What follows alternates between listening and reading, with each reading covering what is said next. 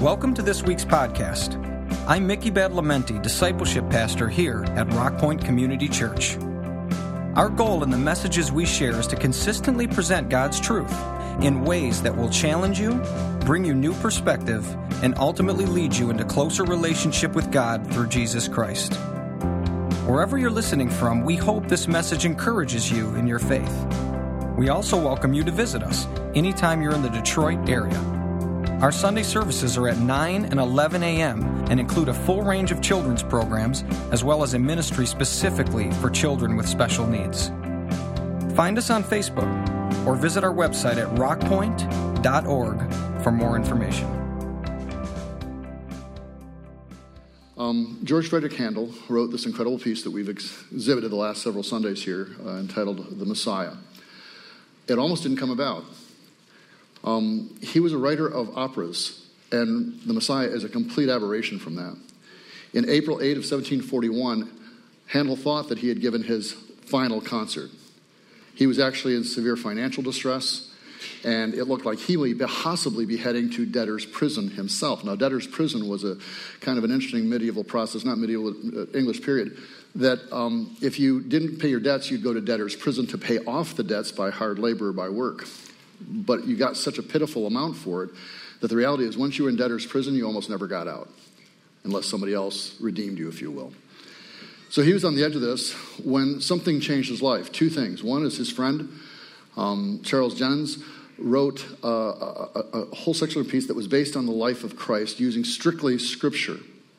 The second thing was that there was a group in Dublin, Ireland, that was prepared to fund this next project for him if it could be given as a benefit to free, ironically, men from debtor's prison, among other things. And so he sat down and in a period of just a few short weeks, amazingly wrote the entire Messiah. Now, benefits in those days were often held, those musical events were often held for benefits to release people from debtor's prison, to set prisoners free, or provide for orphans in England society. One scholar wrote, in fact, that Messiah, this piece, has been so used for that purpose that it has fed the hungry, clothed the naked, fostered the orphan more than any other single musical production in this or any country. At the end of the work that Handel did, he put the initials SDG for Soli Deo Gloria, which means simply, to God alone, the glory. This piece that you're going to hear today was based entirely on Scripture. The text is drawn from the book of Revelation. Revelations 19:6, Alleluia, for the Lord God omnipotent reigneth. Revelation 19:16, and he hath on his vesture and on his thigh a name written, King of kings and Lord of lords. And Revelation 11:15 reads, he shall reign forever and ever. There's a tradition that is based in myth for the most part, that the king, upon hearing this particular piece that you're going to hear today, stood. He was so caught by it, and in standing, everyone else, when the king stands, everyone else stood. And so it's become tradition around the world, among many different cultures, that when this particular piece that you're about to hear is played, that everybody stands. Now, when I was a kid and I saw this, and since it was being done in churches a lot of times with choirs, I thought it was the Christian national anthem. I didn't know. But now you know. And so this morning, for our offering, do what you choose. Handel's Messiah.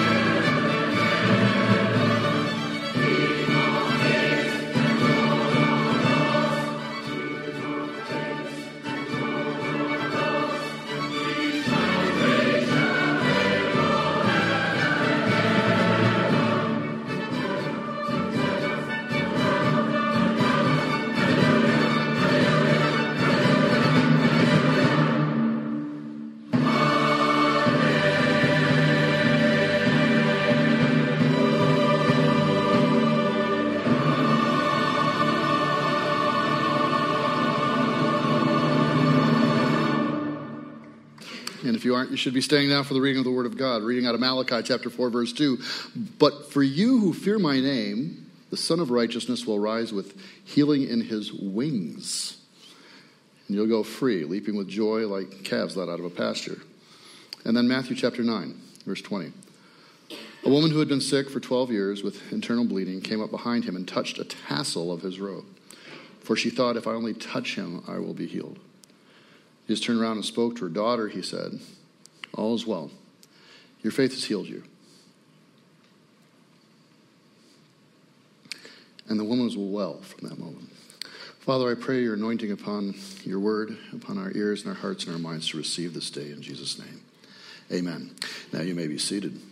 The piece you just saw was performed by a 600-voice choir in the Royal Sydney Royal Opera House. Ironic thing about Handel's Messiah is it's used often at Christmas time. It's a popular one, but it was actually a Easter piece. And for the longest time, I have wanted to do an Easter service at Christmas, and just to confuse those who only come at that time. And so this is my one shot. In addition to that, this is an unusual selection of Scripture, probably, I would say, to say the least. Reading in Malachi and matching this with this passage in Matthew chapter 9. This passage of Malachi is a messianic passage. The Messiah means the anointed one. It means the one who is God's anointed, his special representative, in this case, literally God in the flesh. And so this passage in Malachi is referred to as a messianic passage. It says, but for you who fear my name, the Son of Righteousness, spelled as in the sunshine, will rise with healing in his wings, and you'll go free, leaping with joy.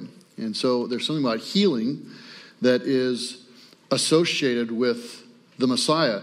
This passage is a little interesting, though, because it's talking about healing in his wings. It's almost a mixing of metaphors, it appears, because there's this sun, this bright sunshine that's lighting up and bringing health and healing, but there's these wings, and what's that about? Other translations, you'll see that it is saying rays, so like the rays of the sun, and context is important. But the Hebrew language is, in many ways, a limited language. There's very few words within the Hebrew language, and so a lot of the words can be used in different ways and have different meanings. And so though the language of the phrase can mean wings, it can mean rays, but it also, and was taught by the rabbis in the Jewish structure, to mean corners. And there's a specific linkage to the idea of corners. And so what I want to walk you through here today is what that means a bit and how that can apply during this time. This woman comes up who's been sick for 12 years, and she says, if I can just touch, not even Jesus, but just a portion of his robe, and specifies in this translation, a tassel. Another one says hem of his garment. If I can just touch that somehow there's going to be something that will heal me. Now, why does she have this understanding? Part of it is because of the passage of Malachi and how it was interpreted by the rabbis to refer to the hem, but a specific part of the hem, the corners.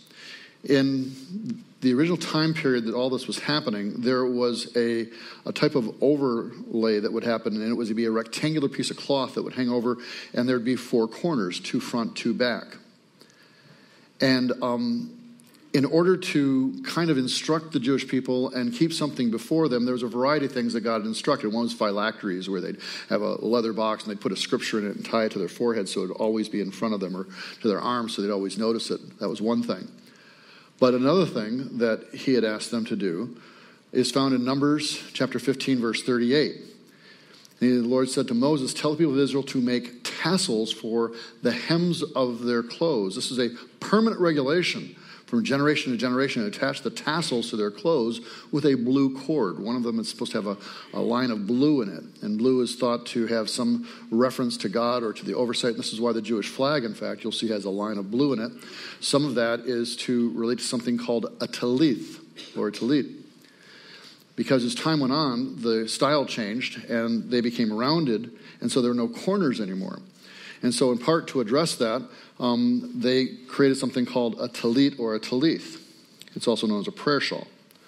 Now, the original actually worn, not a prayer shawl, but the wearing of the things we're talking about, these four corners. There's a picture of two young men here that give you a snapshot, literally. And these tassels will be down, and they'd hang from these four corners. But for those that didn't want to wear it all the time, or for those that the styles changed, they created this prayer shawl. And the prayer shawl has writing upon it, and then has these tassels. And if you look at the tassels, you'll find that there are 5 knots on each of the tassels, which represents the 5 books of the original Old Testament right at the beginning. And it has 4 spaces that are in between those that are to represent all we have, YHWH, of the name of God. They didn't want to mispronounce the name of God. They were so concerned about that. And so, as a result, we don't know the vowels. We just have the consonants, the Y, HWH. And so that it would have these things as a reminder to them. It was to remind them that they belonged to God. It was to remind them of the ways of God. The blue thread had a particular connotation towards God. They would take a prayer shawl when they didn't wear this other unit as much anymore, and they would traditionally kiss each end of where the scripture began, or the inscription began where it ended, and then they would take this and they would place that over their head and wrap it around and hang down. You've seen this probably in pictures before, with these 4 corners or 4 wings, okay, with these tassels that would hang down. There's actually a passage of Scripture where Jesus tells people to go into their prayer closet to when they're praying to God, not to do it in a public fashion, but to pull in.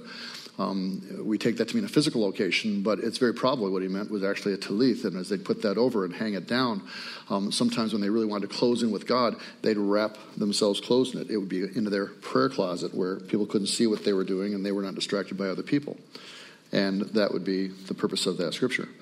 Now, with these tassels that had meanings towards reminding them of God and their role towards God and everything about that, and this linkage with these tassels to healing became a thing, that there was another unique aspect, I should say, also in regards to the whole concept of the hem of one's garment in Eastern history. The hem, and this tassel as well, was an extension of the person's of their own the owner's person and authority. It represented something with that. The more important the person, the more elaborate or larger their hem would be. Hems were so identified with the individual and authority that in some societies they could take the hem of a particularly embroidered, unique garment and press that into a seal, and it was as good as a signet seal for their authority and for what it was. So all this is woven into the culture of the scriptures we're talking about here today. This also gives you some context for those of you that remember perhaps that King David, before he was King David, when he's being chased by King Saul, at one point in time Saul's resting in a valley area chasing David, does not realizing David's just right above him in a cave. And at night, David slips down and cuts off a corner of his garment, it says, but it's specifically the hem of his garment, and probably specifically one of these tassels. And then he shows it to Saul the next day because he's feeling repentant about it. Why is he feeling repentant? Just because he cut off a hem? Because that hem and that tassel represented the authority and the person of the king. In doing so, he had actually violated something in doing that. And so he repents of it and shows that in place. So this whole concept of these was a reminder of the Shema, Israel, our God is one. It was a reminder that Jews were God's servants. It was viewed as a way of even kind of being engaged with the face of God. All this was wrapped up with these tassels or these hems. It's also incidentally the reason why Jesus at one point in time is condemning the Pharisees. We find that in Matthew chapter 23, verse 5. It says, everything they do is for show. On their arms they wear extra wide prayer boxes or phylacteries with scripture verses inside. And they wear robes with what? Extra long what? Tassels. Okay. To say these wide hems, we're really important people. these long tassels. Why? So people really notice. Did you notice even our guys up there had really long tassels?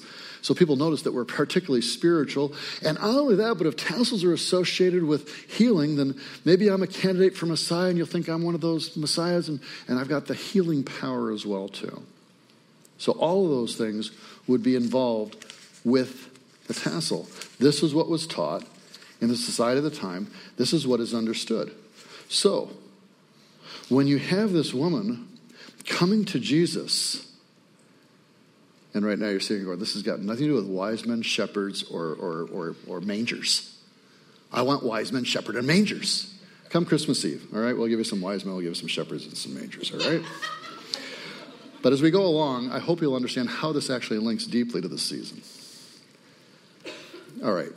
I'll give you some wise men, all right?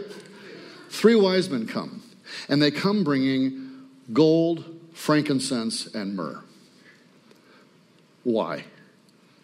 The myrrh was something that you would wrap a body that had died, and it was to represent the mankind or the humanity of Christ and his future sacrifice for all of mankind. The frankincense was used as the type of incense that you'd burn before a god. It was in worship. And so if the myrrh represented Christ's manhood or humanity, the myrrh or the frankincense represented his deity, the fact that he is God. Is Christ God or man? Yes. He is both, 100% both. Where's the gold come in? I'm glad you asked that. The gold comes in to represent him as king, which brings us back to our conversation today as King of Kings. And so this awareness that there's going to be a king that's going to come, but he's going to be a different kind of king than has ever come before. And one of the things that's really emphasized and expressed about this king is that he is going to come with healing. There's something about this.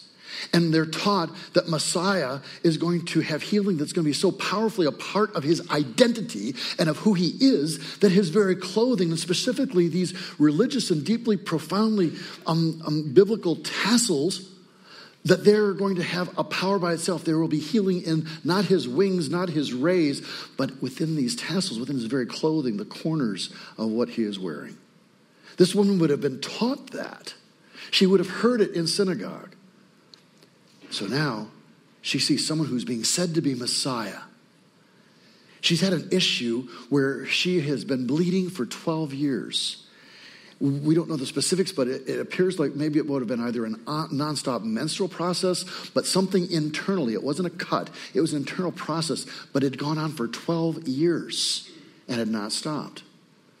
We know from one of the other passages of Scripture, I won't bring it up on the screen here today, but in one of the other passages in Mark chapter 5, the message portion of this is expanded. Jesus is actually on his way to restore a child, a 12-year-old child who is dying.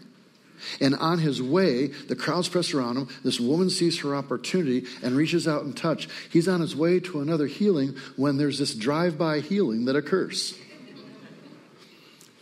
And we know from this passage in Mark that expands on this, that this woman had suffered. It literally says she had suffered a great deal from many doctors. And over the years, she spent everything she had to pay them, but she got no better. I have great respect for the medical profession, but in this time and place for this disease, they couldn't do anything. She had exhausted her finances. In fact, it says in the Scripture she actually had gotten worse. And we sit here and say, well, that's tragic. She's got a medical condition, and that's horrible. You need to understand the detail behind this. This was an issue of blood for a woman. Under the law, she was viewed as unclean. What this meant is she couldn't go to synagogue or to church. And they didn't have live stream in those days either. So she had no engagement spiritually with the community. She couldn't engage with others. She was viewed as unclean in social situations. On top of it, if she was married, she couldn't be involved or have sexual relationships with her husband at all. She was viewed as unclean, not for 1, not for 5, not for 10, for 12 years.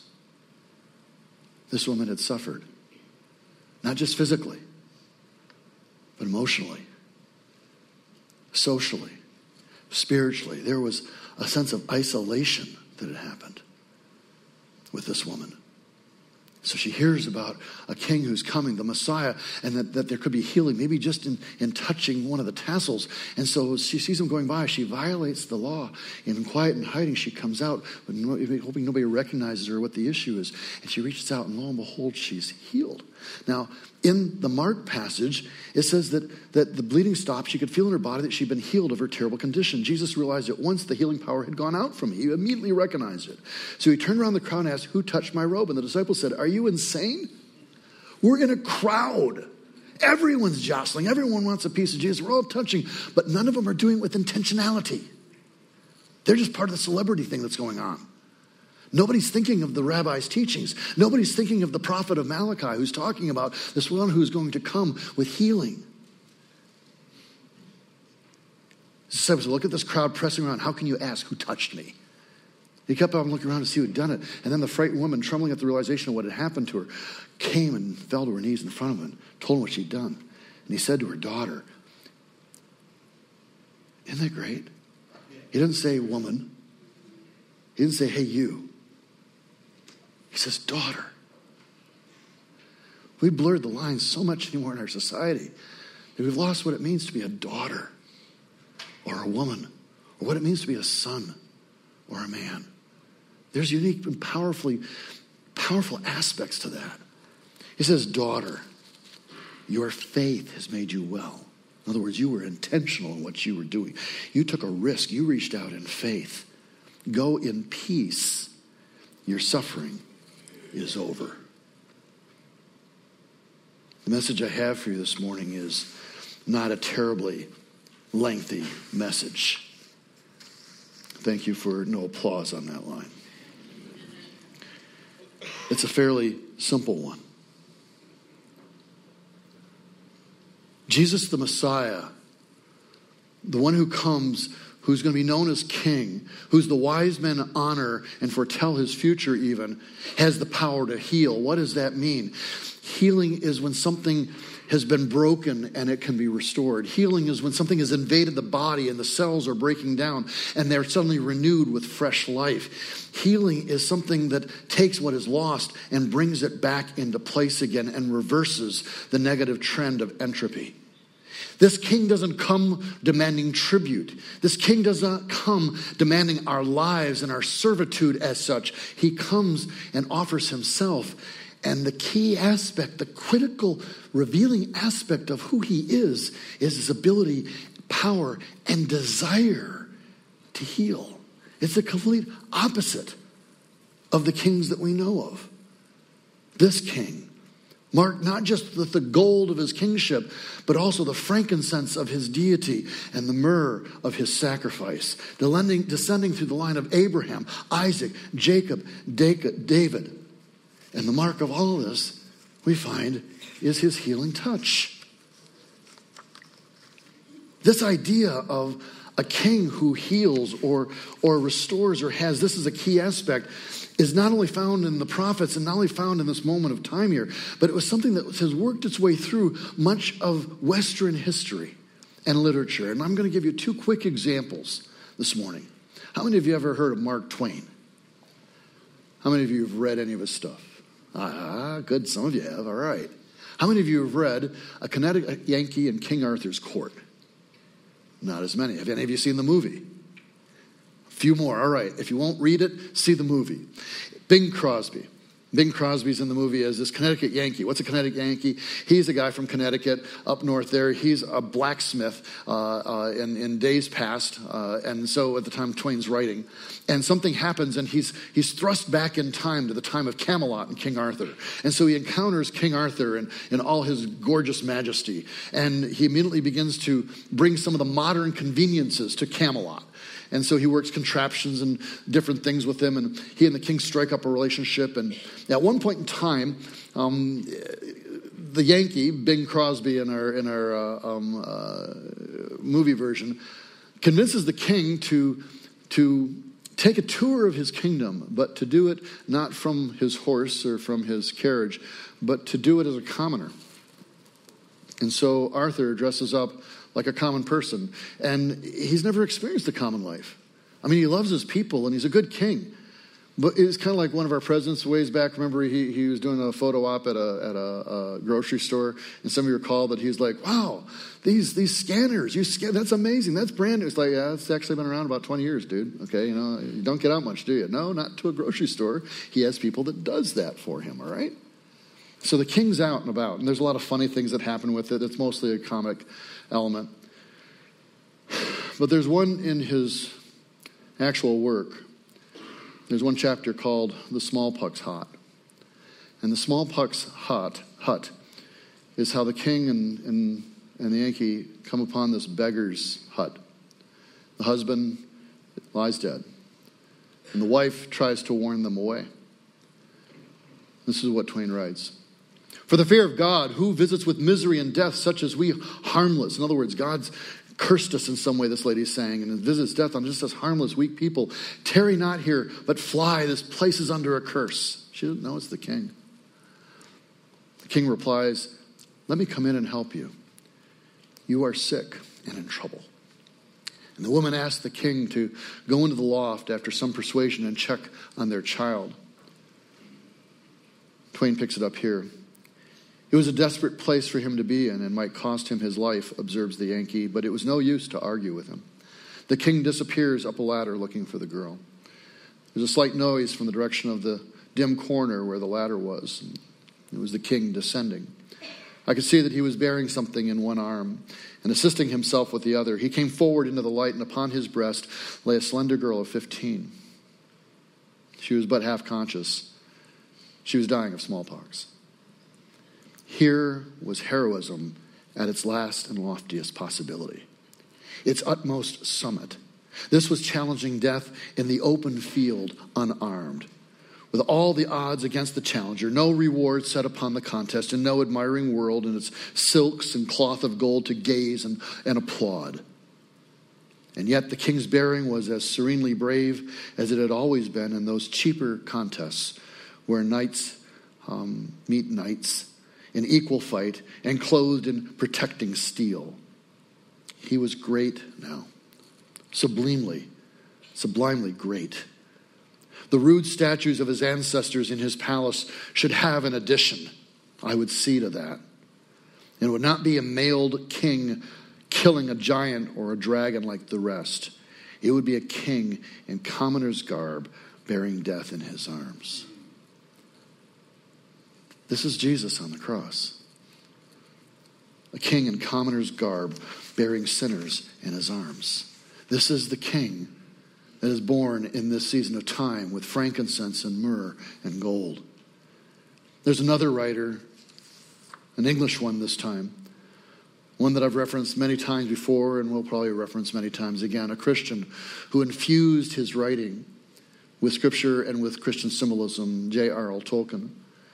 And in his great work, The Fellowship of the Ring, the last piece is entitled The Return of the King. And this character that you've seen throughout all the books and the movies named Aragorn. He's an outsider. He's a warrior. But his true lineage is to be the king of the great land. Centuries before, his forebears had left that land and left it in the hands of a steward. And they thought the line had died out. But he actually embodies the heritage. A great battle's been fought, and he succeeds in that battle and frees the city. And he enters the city at this point in time, but not in triumph, not yet. He enters in disguise, still as a ranger, still as a simple warrior, and he goes to the houses of healing. Why? Because several people had been struck down in this conflict, and the weapons that had struck them down had pierced to the very soul because they were constructed in evil. And so they had physical wounds, but the wounds actually of these weapons had gone much deeper, and they were in a level of coma in a dark place that they were not going to come out of. They were gradually going to waste away and die. One is the warrior Faramir, who was rightfully by the descendant of the stewards to be the next king, but he was just to hold the place until the real king comes. And now the real king's come, but he's come, even as Christ did, in disguise. He enters the city. He goes to the houses of healing. And as he goes there to look and see Faramir and others who need healing, he takes a very common type of greenery and he twists it and breaks it open. It was called kingsfoil, and there were certain things attached to it from history that nobody knew really why it was called kingsfoil. It didn't seem to have any use from any healing thing. Maybe make a good tea, they said. But in this case, when he breaks it open, mix it with warm water, there's a sudden fragrance when his hands touch it that fill the room and transform the moment. And one of the old healers there says, well, now, who would have believed it? That is better than I thought. It reminds me of the roses and things from my background. No king could ask for better. Suddenly, Faramir stirs. And he opened his eyes and he looked on Aragorn, who bent over him. And a light of knowledge, he understands, he sees who he is for the first time. And love was kindled in his eyes, and he spoke softly, my lord, you called me. I come. What does the king command? And then this, walk no more in shadows, but awake, said Aragorn. You are weary. Rest a while, take food, and be ready when I return. I will, Lord, said Faramir.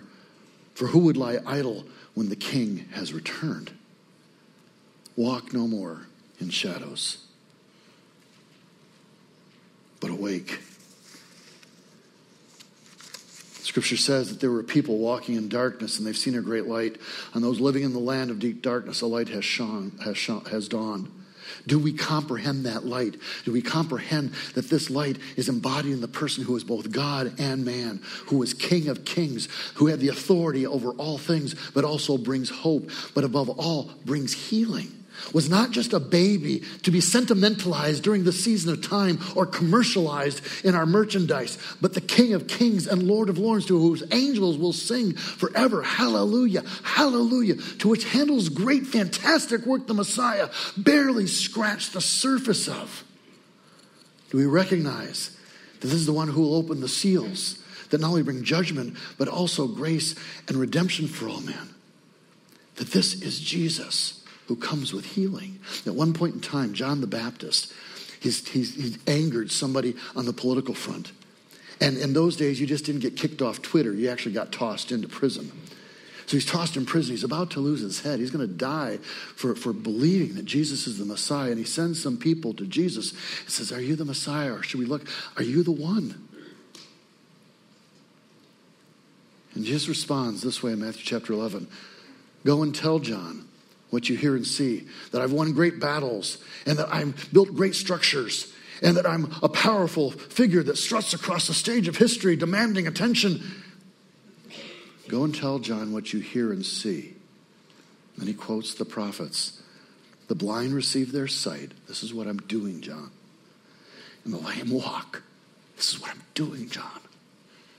Lepers, isolated from people, like this woman of blood, socially outcast, are cleansed, and the deaf hear, and the dead are raised up, and the poor have good news preached to them. And blessed is one who is not offended by me, John. In other words, he says, I come with healing. I am the Messiah. It's not the trumpets, it's not the warrior, it's not the swords. It's the healing and the reality and the desire to do that and the capacity to do that, to fix what is broken, to restore what is lost. And so Matthew chapter 1 is true. And she'll have a son, and you're to name him Jesus, for he will save his people from the sickness of their sins. All this occurred to fulfill the Lord's message through his prophet. Look, a virgin will conceive a child, and she'll give birth to a son. And they will call him Emmanuel, which means God with us. In the darkness, there's a song that says, we were waiting without hope, without light. It talks about someone coming from heaven with mercy in their eyes to fulfill the law and the prophets,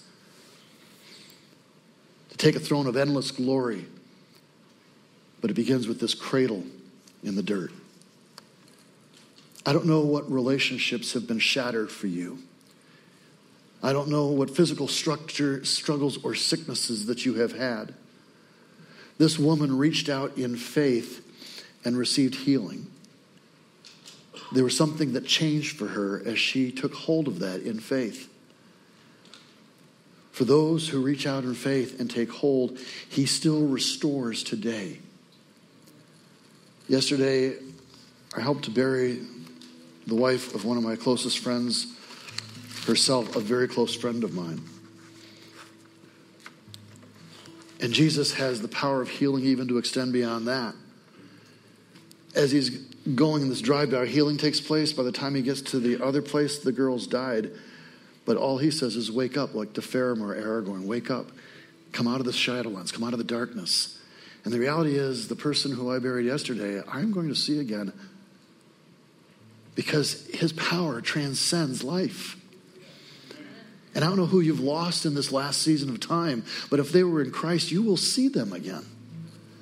And there will be celebration. There'll be hallelujahs around the throne. We serve a king who is the King of kings. We serve a king who brings hope.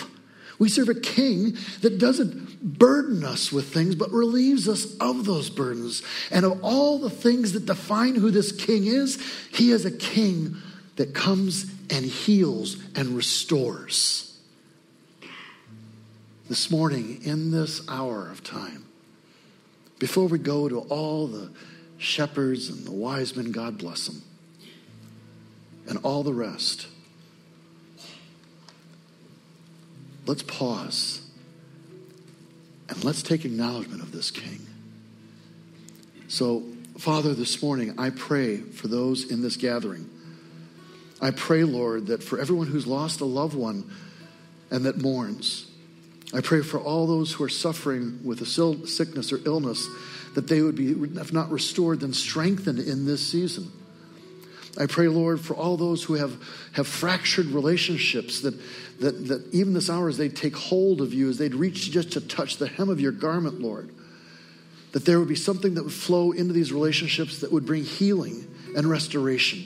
I pray, Father, for those who struggle in darkness right now and the oppression of all that we see around us, that there would be a hope that would rise to know that ultimately there will be healing.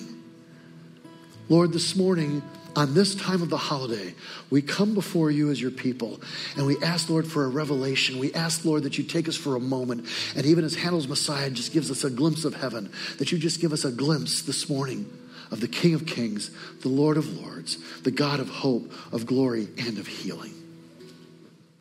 For my money, the Sydney Opera House can keep their 600. You guys sounded just good. Now, here's the thing, as I said before, Handel's Messiah was actually written for Easter. But there's so much of it that relates to, I think you see now, for Christmas.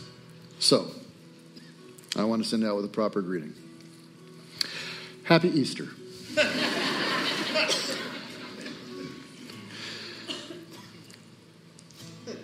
Christmas Eve is one of my favorite times of the year.